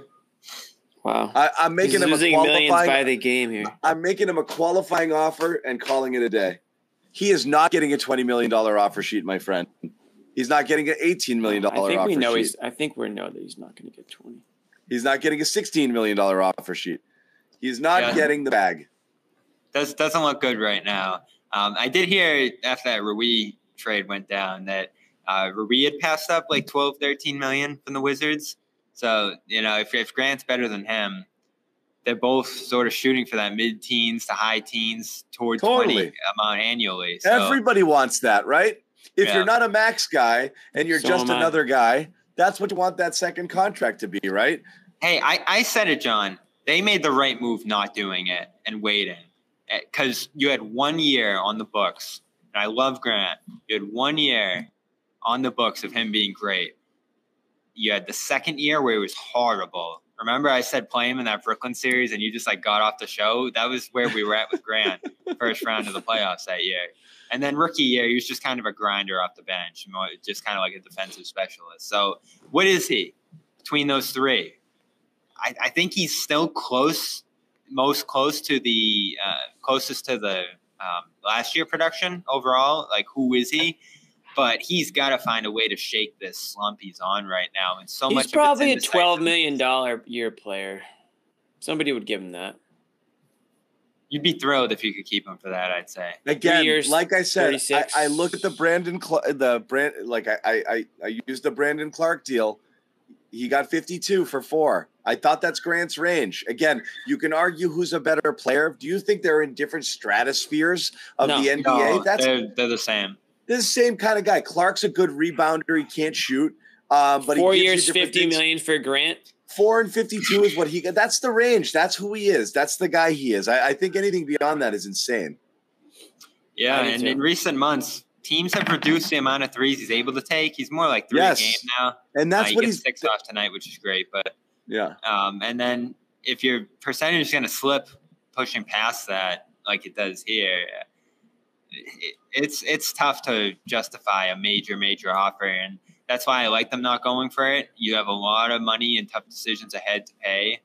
And the tough thing with him as we approach this deadline, and you've talked about it, John, I'm not going there. You've gone there, and I'm so interested to see how it shakes out.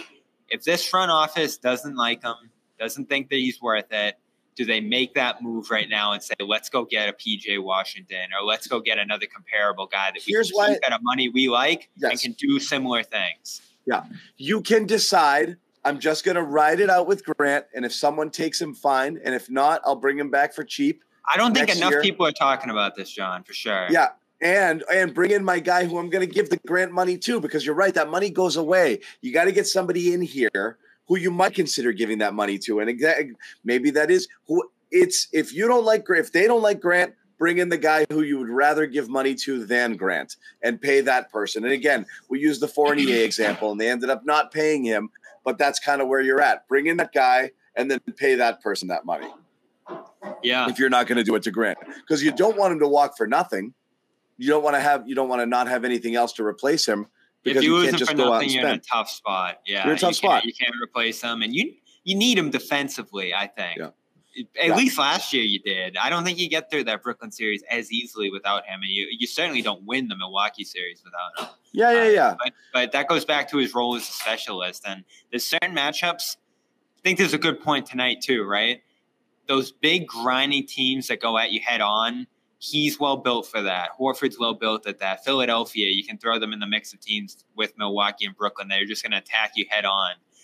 This Knicks team, a little bit of movement, a little bit of activity, and a ton of transition bothered the Celtics. And you saw it with Oklahoma City even. The athleticism and the burst and the just sort of activity of those guys. Fast team. Yeah. Knicks bench plays just like that when you think about Quickly, when you think about Obi Toppin. These guys can really bother Grant. They can really bother Al. They can really bother Rob, certainly. Yeah, look, if you play professional basketball and athletic people bother you, that's not great, right? Yeah, and this is a match. It's like, if your problem is athletic people, then you've got a problem, because it's a really athletic sport. What do you think on Grant, Jimmy? What do you mean? What do I think? I mean, Jimmy hasn't been listening for 35 minutes, and he's just waiting us to end the show. Yeah, that's not true. I mean, I've already said everything I think about Grant. I think he is what he is. What are you thinking about him going toward the trade deadline? You keep him. I'm a little hesitant. I'm hesitant to do something like that only because I think this team is constructed when healthy to win a championship. So I don't know if I want to do anything too crazy. Now that being said, it depends on who's available. I mean, I don't know who. I mean, Bobby, you'd probably have a better idea than I would. I mean, I know that they need wing depth. I know they need like a kind of another big, I guess, but Grant is a little bit of both of those things. So. You kind of have to just wait, I guess. If you think there's a better fit, then go for it. But I'm not high on Grant. I've said that in past seasons. I just think he's a bit of a tweener. I don't really think he has a true position. I understand that he's really improved his 3-point shot, but you just talked about how a lot of teams are kind of taking him out of that. He's not a guy that's going to create his own offense, certainly. He's not going to create shots for himself. He's a hustle guy, I'll give him that, but I think his defense is really good. I think he's a good piece for a winning team, which is why I wouldn't want to just trade him for nothing. But I know what he is. Don't want to give him $20 million. I don't want to give him $15 million. Exactly. So that's where I kind of draw the line. Is like if we're talking about re-signing this guy for an exorbitant amount of money, like I'm not interested in doing that. Okay, let's read this comment. Kes, I agree, Kes. We said this. Not serious podcast right now. What are we saying? We're not going to the finals now? Am I the only one with league pass? Every top tier team is going through their version of this. We said it. Year. We've watched Milwaukee each year. We've watched a lot of good teams play a lot of bad basketball. Yeah. No one's mad about it. No one's saying that. We qualified that at the beginning of the show. We watched the Celtics a ton, so everything's under a microscope, and every team has gone through this. And we did say that at the beginning. This is the second one for the Celtics, possibly. Respectfully, but we did say that. We're also going off the fact that I think for the first time they didn't do the "we're going to be fine tonight." Like I think they actually really hated this loss. The problem is this. It's their first 3-game losing streak. It's not going to be fine. It's again. No. They played so ridiculously well for a stretch. They've played pretty mediocre for a longer stretch. And at some point you got to recognize that it's not a bad stretch that they just lost 3 games and we're losing our minds.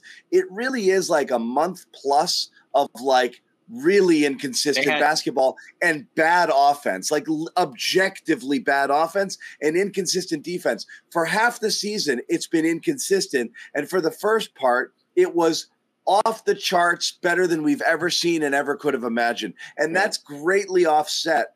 if they only played pretty good in the first half, there'd be a pretty frustrated fan base right now. I think it's a little bit of fool's gold with what they did early on. I'm not saying they can't get back there, but they were at a level that was ridiculous that nobody saw coming, with an interim coach and a bunch of guys just friggin' knocking down threes at a 50% clip and just stomping people. They've been mediocre or worse for a long stretch of time right now.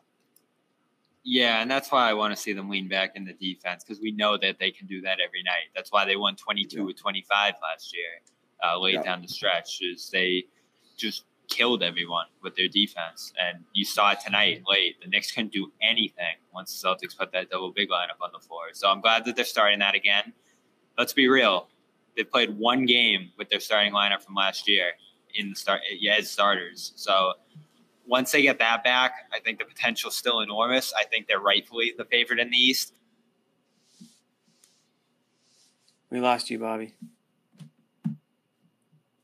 Did he just go away? We lost his audio. It's just a black screen? He's muted. No. He's on. No, he's not a black screen. Go ahead, Bobby. Are you watching? You got me now? Yes, we do. It blinked out for me. Their offensive ceiling is still very high when they do all the things they need to do. Their defensive ceiling, when all their guys are available, equally high. That's why they're the championship favorite. I don't think anyone else has that kind of two-way ceiling. But they're inconsistent. They still have the highest ceiling, yes. They're inconsistent. And I think their record spells that out. Their offensive and defensive results over the last month or two spells that out. And it's great that they had that 9-game win streak. I think that's probably about as good of a stretch as they played over this recent. Yeah, look, they sped out. And again, even with a 9-game winning streak, just from a record perspective, forget digging into the numbers because the numbers tell a worse tale. But they were, 21-5 before the Golden State game. And since then, doing the math, what are they now? 35 wins? Yep. Yeah, they're 14-10. 14-10 is slightly above average, gets you a 6th seed in the NBA winning percentage-wise. Okay? It's like what the Knicks have been. It's 26 games and 24 games. Half the season, they've been pretty okay. And that's factoring in a recent 9-game winning streak. Just goes to show you, again, where they've been since the Golden State game, which we all kind of freaked out, me more so than most, freaked out a little bit about. To be fair, ugly. that does go in line with injuries starting to pop up. Injuries starting to pop up, but you also got Rob back. I think Brad's going to do something. I'm going to just put that out there. He's shown that he will. I think they need to do something. It doesn't have to be huge, but it does feel like they're missing a little something in their rotation right now. I also think they need to go watch film from those first 25 games. Well, they practice tomorrow, and we'll be there. Go get him, Bobby. All right, we're going to let Bobby go because he's got to practice tomorrow. And what else are we going to say about this? You really just want to see the next game. Lakers and see how they do. So we appreciate you guys joining us. We got the Lakers on Saturday. Jimmy's got a gig, so he's going to promo it. Where are you going, Jimmy, tomorrow? Wait, I wanted to talk Patriots. Oh, are we? I'm not. Can we do 5 minutes? I got a gig tomorrow at Hunters and Jimmy Southie. John podcast. I'll see you guys Saturday. Bobby's going to be there tomorrow, 5 to 8, Hunters and Southie. I'm going to be playing with a buddy of mine, going to be joining me, actually. I actually got a brand new guitar today. That's not coming out tomorrow. But I did get a brand new guitar. I kind of want to. I will be there, Jimmy. I'm free tomorrow. Ooh, there you go. So if anyone wants to meet Bobby, he's going to be at Hunters and Southie. Check out this guitar that I got today. Look at this sexy beast. That is sexy. Yeah. Look at the flame. It's just. Yeah. Do the Chris Guest, yeah. Absolutely shredded. Patriots. Let's just talk brief. Bobby, you can go. I know you got things. I'm out of here. See you guys. All right, John. I want to get your take on. We did mention it off early in the show. We mentioned this Herald article. Andrew Callahan, Karen Guregian. The podcast version of the. Can you confirm? So the podcast version of this article it's a CLNS podcast. Is that correct? It's a CLNS podcast with Andrew Callahan. Yeah. This is one of the best articles of the whole year. It's by far, I read it first thing in the morning, right when they tweeted it, texted Andrew. This is phenomenal. He said he was potting with Karen later in the day. We came out around 4:00, so it's been out for a few hours now. So check out the pod. So the podcast is fresh. Podcast I'm going to listen to it because I'm very I'm intrigued by it. This is like good under the hood info that people have been clamoring for all year. What the hell is going on inside Gillette Stadium this year? That was the question that literally every single Patriots fan, pundit wanted to know is who's calling the shots in there? Is anybody calling the shots? Are the players running the show? Is there a disconnect between the coaches and the players? Do they have any respect for the coaches? We pretty much got all those answers confirmed that the players and the coaches had an extreme disconnect. The players did not take the coaches seriously. And I'm talking about Matt Patricia and Joe Judge, who was significantly dragged in this article, Joe Judge. I don't even know how Joe Judge can return to the team after what I read. I mean, if you're a player, do you even want to look at this guy? I mean, it sounds like he came in with like trying to prove something and didn't have the clout to act the way he did. The players didn't grasp it. The players did not like sort of run with anything that he was Andrew going. Callahan from the Herald, people are asking. Keep going, Jimmy. Sorry. You can stop me whenever if I'm off. No. You're doing the right thing. Yeah. But essentially, it comes down to kind of what we thought, that the Patriots offense was in shambles all year due to a coaching staff that was underprepared. And this was something that the players realized all the way in the beginning of training camp.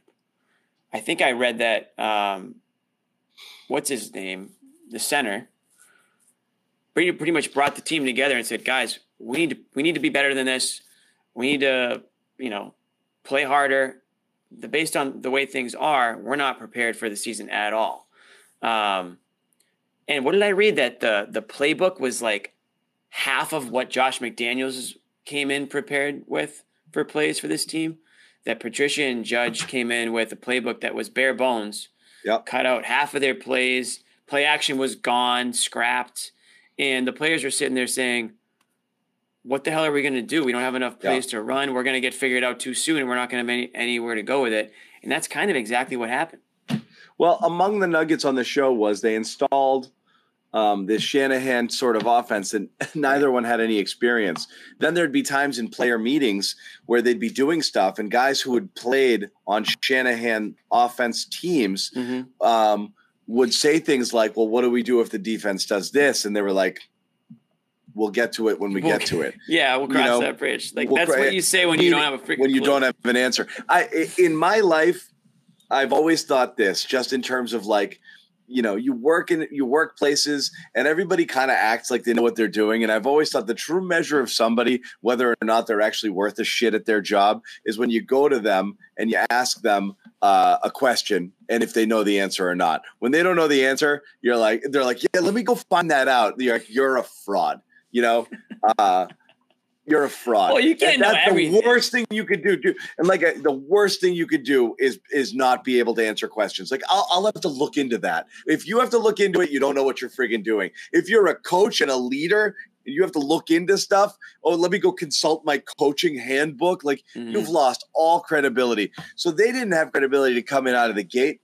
They dumped it all down, but the most they dumped it down for themselves because they didn't know how to freaking coach the offense. The most shocking thing, they didn't know how to coach it, and when it was going wrong, and then they wouldn't fix it and they wouldn't adjust it.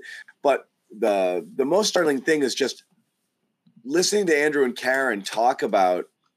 They're like, we just started interviewing people because we're like, so what really happened? And they were like shocked how many people couldn't wait to talk to them, how much they were saying, and how much everything that they were saying could be so easily corroborated by other people, more than willing to confirm it. So you had a bunch of people in there who sat silent all year long and just took it, and inside they were raging. And like the best quote, all of it, one of the best quotes right up in the early in the article was, "I love Bill, but he effed us." Yeah, and that's what it comes back to for me, Jimmy. Number one, above all else, I tweeted this at the beginning of the year, and people friggin' jumped down my throat, like lost their minds. That happens a lot to you. It does, but it was like everything happening right now is entirely Bill Belichick's fault. They're like, they haven't even played a game. Give it time. It's training camp. Defense is always ahead of offense. Every knucklehead who'd ever watched a snap of football could tell that this was an absolute clown show. Clown show from the get-go. It was a clown show. And it was so bad that you could see how frustrated people were. And it was so – but the hubris of Belichick, who lost his whole staff, dealt with brain drain, and was like, screw it. I'm just going to put in my guys. And whatever happens, happens. And yeah, he's never coached before, but who cares? He can do it. And it caught up to him. It was Belichick had no answers this year. It's Belichick's fault entirely. Everyone wants pelts. They want to pin Patricia and Judge's scalps to the wall and dance around him. It's Belichick's fault because he put him there in positions they had zero chance of succeeding. Right. And that's what kills me is Belichick is back, and he's the guy that they trust. And he's the guy who's like, he's never – the power of Belichick is what, Jimmy? He always knows what to do. He's never led us astray. When he says, follow this, do that, it always works. And so I just put my faith in him. And if I do that, I know that everything's going to be okay. How do you put your faith in Belichick again after this, after he just hung you out for an entire season with these guys leading the way and just made you embarrass yourself for a full season? It's so bad. The credibility, the trust is so bad. Well, that's where I'm at now. It's like, is Belichick all there? Because how could he have put the team in this position? You know, I mean, you have a second-year quarterback. Hubris. Right, of course. But and that's what you're gonna have to be worried about now is, you know, is he officially too big for his britches, and at the point where he's, you know, getting up there in age and maybe he's a little too stubborn and isn't as quick with the adjustments or quick to know what's going on. He has to have a strong coaching staff around him. And that's why I will say it is great that they were able to get Bill O'Brien back. I think that's the best case scenario for them, because you'll be able to know after next season if Mac Jones is worth being your quarterback or not. I think you truly will. Yeah. If Mac Jones has what it takes to be not just an NFL quarterback, but a winning quarterback that can take you places. Yeah. Worst case is that he's a top 15 quarterback and you're stuck in mediocrity. But Bill O'Brien will coach this guy. If Mac Jones wants to be coached hard, Bill O'Brien will certainly coach him hard. He still sucks. I'm not a Mac guy, and I'm never. I'm not either. But this is their only this is their only option, John.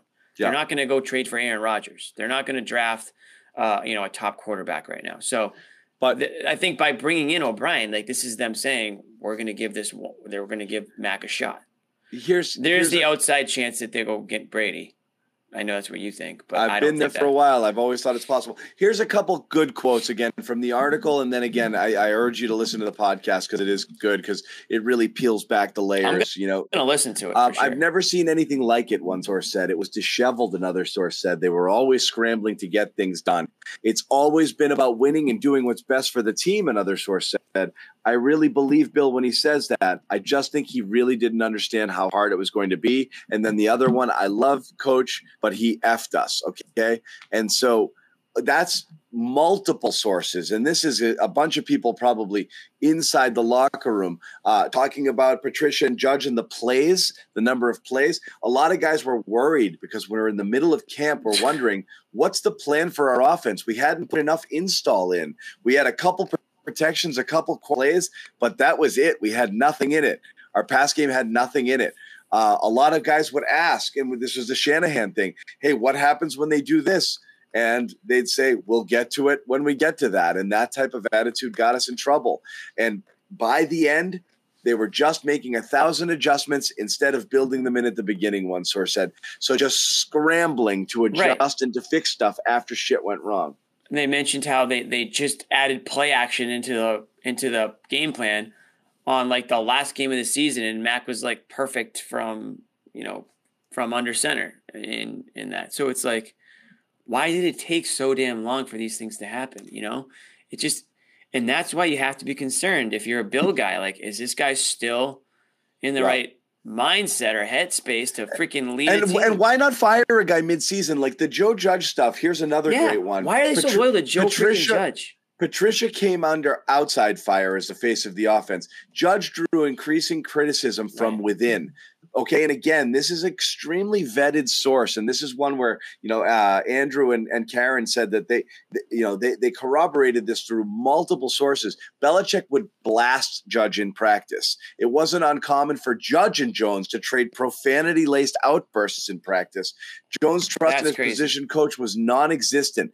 Mac didn't like him, one source said, at all. And then, as you said, Judge would speak extra loud in meetings, acting like he was the guy, and nobody liked it. A third source, a lot of people were frustrated with Judge. Okay. They're like, and then another source. This guy was a pinata. Another source. What? Sometimes I wonder, are we trying to screw this up on purpose? So over and over and over again, talking about Patricia called scared the Bills game. That game was bullshit, one source said, about the scared play calling. These are people just piling on.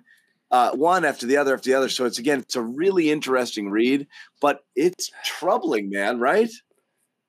Bill's loyal, man. Bill's probably too loyal. He didn't want to throw Judge under the bus, and when you get fired, if Bill Belichick fires you mid-season, that put the kibosh on your coaching career. You know what I mean? Like, so that probably had something to do with it. But I don't know why he's still sticking around now. I mean, really. Obviously, he doesn't have the reach of the players. I mean, those quotes are unheard of, really. I mean, when do you get stuff that, scathing? Unheard of. And again, you can't. And so, again, I want to stress the thing I said at the top of the podcast for anybody.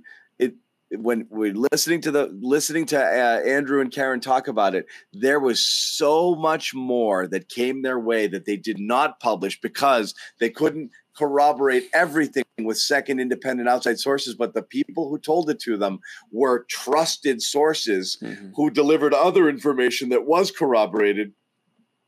They just couldn't corroborate every single one, but the anecdotal stuff that they were hearing on top of that, tons of it was like, no way that happened. Did they unleash any of that in podcast? Or? No, just kind of hinting that like it was shocking how far it went beyond what was printed. So this is tip of the iceberg. So what's going to happen then? I mean, Patricia's still involved. You got to get those guys to F away from everything. I'm actually stunned. You got to get them upstairs, right? I'm stunned Judge is going to the Shrine Bowl and he's still part of things. He's not coaching anything, but he's still present, which is surprising to me.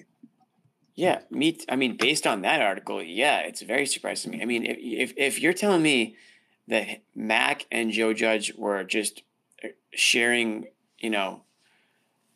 profanity tirades at each other, that's not like Brady and Bill O'Brien. Those guys had a mutual respect, and they both had success in this league, and that was tough love. It sounds to me like Mac and Judge just hate each other, or at least Mac hates Judge. Like, how is that conducive to freaking winning? It's obviously not. They're freaking horrible all damn year. And they were miserable. Right? I mean, that looked like a miserable team from start of the year to the end of the year. This article just confirms everything that we thought. I mean, those guys did a ton of work in order to get those confirmations. I'm glad that they did, because it kind of validates everything I thought and everything we said.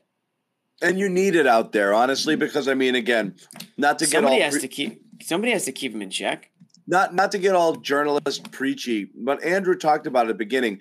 There's a lot of people out there on Twitter, and it's again, these are the Patriots blanket binky, fans that are like, as soon as something negative is said, it's hiding behind anonymous sources. Guys, this is the point of journalism. You're trying to hold power to account. You think if 3 players really wanted you to know how stuff was going in Foxborough because they thought the story needed to be told, that they could come out publicly and do it and then show up to Foxborough the next day and be like, "Hi, Bill." Right.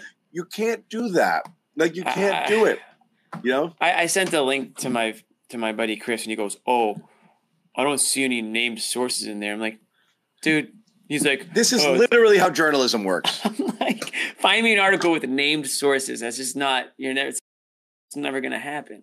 Like, if you're holding power to account, the people who are speaking are taking tremendous risk even speaking to you. You know why? Right. They're trusting. You know why that half the time anonymous.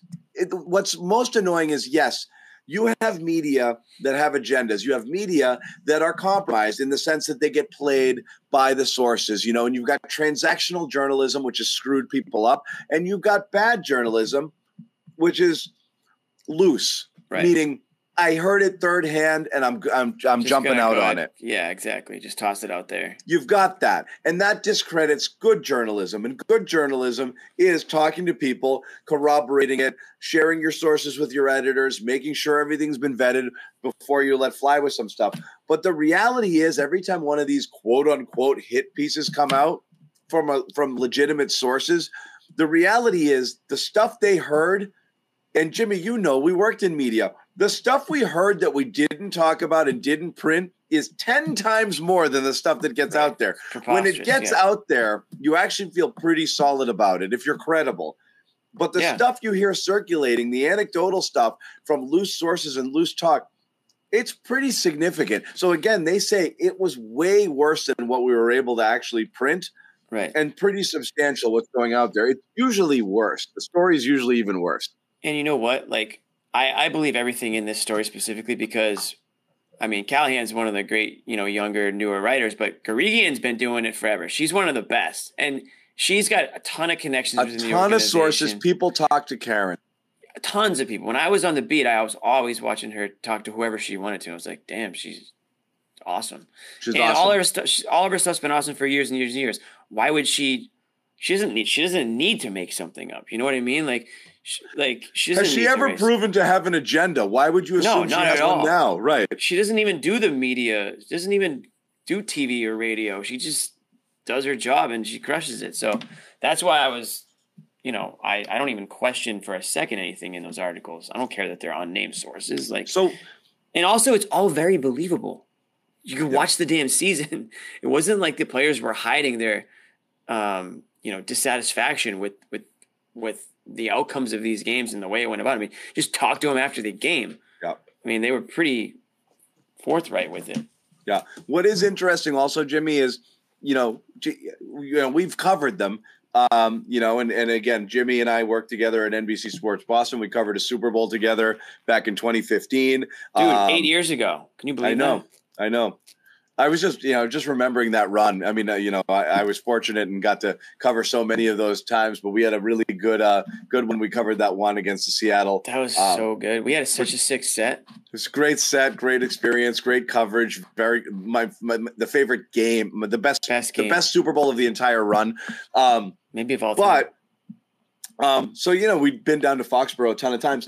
Again, what's interesting now is, because they run such a tight ship, you would never get these types of leaks. You might get one guy stepping out. You had 2009 one year, and that was like everything went bad that year. They lost control of the ship. You had the Dallas Thomas and the Jetsons and the late for practice and the snowstorm and all of that stuff. Like that whole season was off, and you could tell they lost a little. Yeah, they lost a little control, but it's rare. Thomas. Yeah, if this many people wanted to come out and get that story out there, that means there was a lot of people that were like, I'm really, really, really concerned with what's happening here. And I really think people need to know this because, and again, this is what sucks when you're under the Patriots' veil of silence. They don't talk about injuries, so a lot of people think players are wusses for not getting back early, and the players hate that. They don't talk about stuff that goes on the scenes. They don't explain. They don't ever give explanations for who did what bad or hold people accountable. They just stonewall everybody, and the players are like, so everyone thinks I suck. It wasn't me who sucked. It was this guy. Like, how the hell was I going to do it? So who's the running back? I'm already blanking on his name this year. Ramondre. Yeah, I mean, they talked about that in the article, how he had like 100 or 200 more carries than the next guy. Yeah, they ran him to the ground. They had no. That was their only play call, I think, in the book. Handoff. 2nd and 19, draw play. Yep. You know what I mean? Yep. Brutal. So yeah, you're right. They wanted it out there, but I'm a little worried, Jimmy. I don't think Jim O'Brien fixes it, and Bill O'Brien fixes everything, and I still think Mac is. I mean, I think middle of the pack is the ceiling for Mac. That's the thing. But don't you think he'll don't you think you'll know after this year?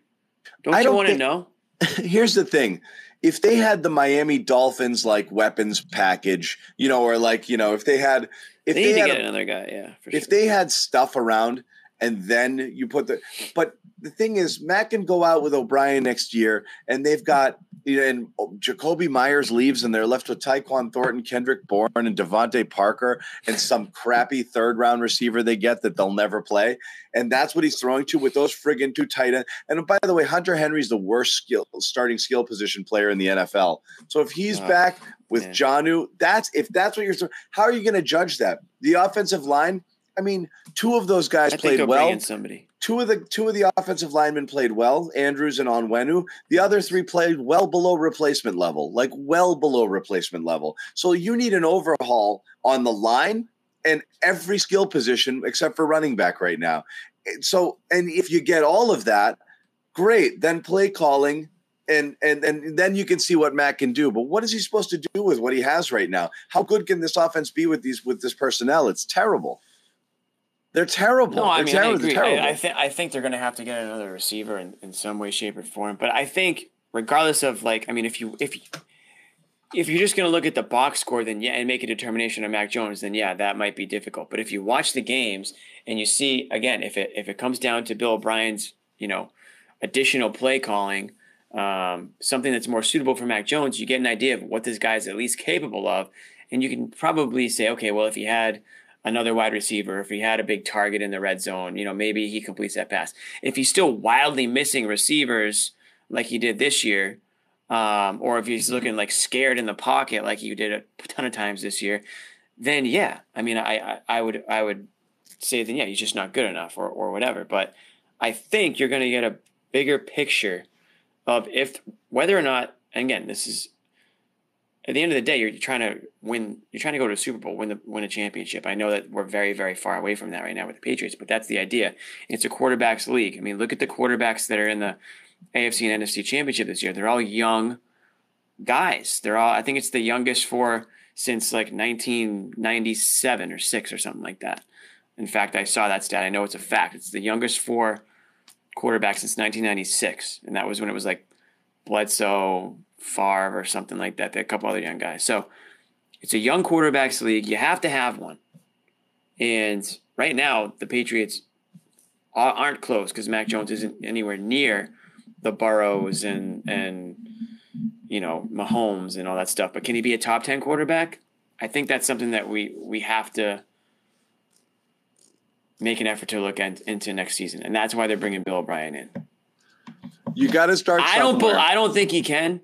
Personally, I'm not a Mac guy. I think he's got attitude issues too. And that's another reason why I want Bill O'Brien to come in. Bill O'Brien won't take any shit. Oh my God, no. So he will not. We're gonna learn a lot about Mac Jones one way or the other. We're either gonna learn he's a winner or we're gonna learn he's a loser.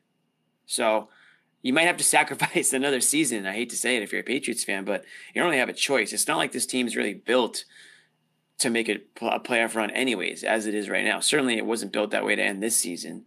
The second straight season where they've limped into the end of the year. You have no choice but to hold on to Mac because you have so many problems elsewhere. He makes dirt. Yeah, and he makes no money. So if you're trying to bring in a couple of skill players, this is the time to do it.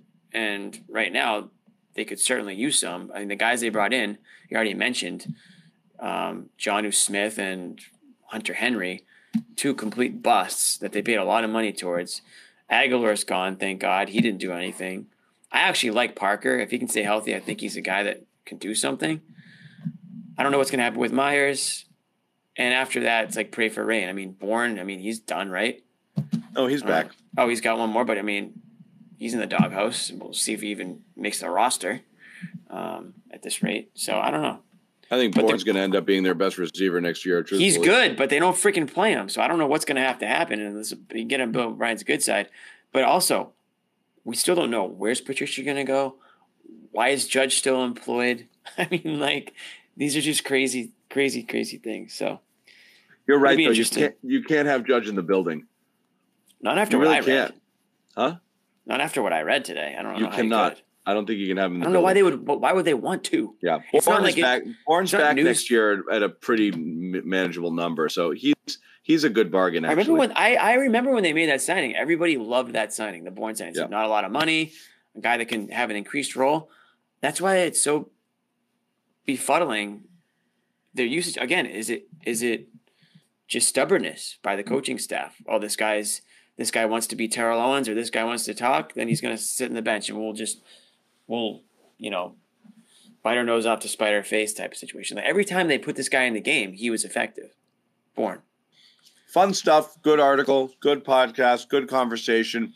I need to get all that off my chest. Thank you.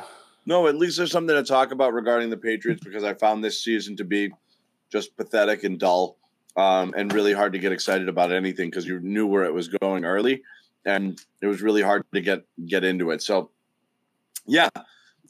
There's something to be said for kind of starting anew. And the problem is you really started anew 3 years ago, and you're not really much farther along. So worst part. You kind of wish you could get there, but we'll see what happens. Anyway, we're going to wrap. This was the Patriots portion of the Garden Report, the Jimmy John Patriots podcast. Yeah, that was a little Jimmy John preview, I guess. A little Jimmy John preview. So we'll check that out. We'll get back to Celtics on Saturday. As again, Jimmy's got a gig on Friday, so make sure you check that out if you're in the South Boston area. Yeah. 5 to 8 at 5 to 8. I usually play till 9 at Hunters. It's called Hunters. It's in South Boston. Great food. If you guys just want to go and grab a quick bite, I would highly recommend. The chef, I think I said this before, the chef of Hunters, Chef Lambo, we call him, he beat Bobby Flay on Bobby Flay's television show. His gumbo beat Bobby Flay's gumbo. It's unbelievable, and they sell it there. So if you're, it's kind of gumbo weather. It's cold out there. You're going to want to just have some Southern comfort food. It's the place to go. And then I'll croon for you. There it is. There you go, Newmanium. Check them out. All right. I'll be there. Good night, guys. Thank you for watching. Celtics lose. Bruins lose. Patriots are losers, but things are trending up. But I still love you, John. I still believe in you. I love you. Should we get it one more time? Where is he? Where is he? Oh God, I wonder if Bobby was in on that. He definitely was. We should have asked him about that one. Oh man, I missed it. I wish we had.